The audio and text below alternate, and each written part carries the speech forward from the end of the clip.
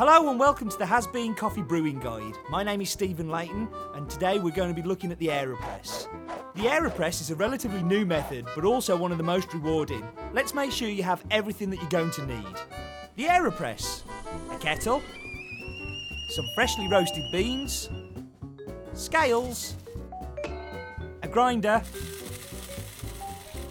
and a cup. Step 1, boil the kettle. Step 2, I recommend using 17 grams of beans, but if you don't have scales, why not? Step 3, grind the coffee to the texture of coarse sand. If you're buying pre-ground coffee, I'm a bit disappointed in you, but buy the filter style of grind. Step 4, invert the AeroPress. This is the easiest way of brewing AeroPress coffee. Step 5, soak the filter paper with hot water. Paper tastes nasty. Step 6, put the ground coffee in the chamber, followed by the 80 to 85 degree water, 3/4 full. Step 7, stir for 10 seconds. Gotta be 10 seconds. Step 8, leave for 30 seconds to brew, then screw on the filter cap. Step 9, heat the cup.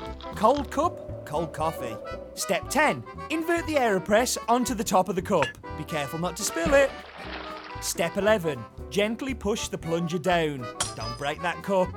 Step 12, AeroPress coffee is really strong. Dilute 2 parts water to 1 part AeroPress brew.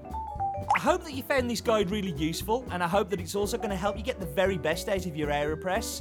I hope that you take time also to look at some of the other brewing guides that we've done. My name is Steve Layton, and remember, life is too short for bad coffee.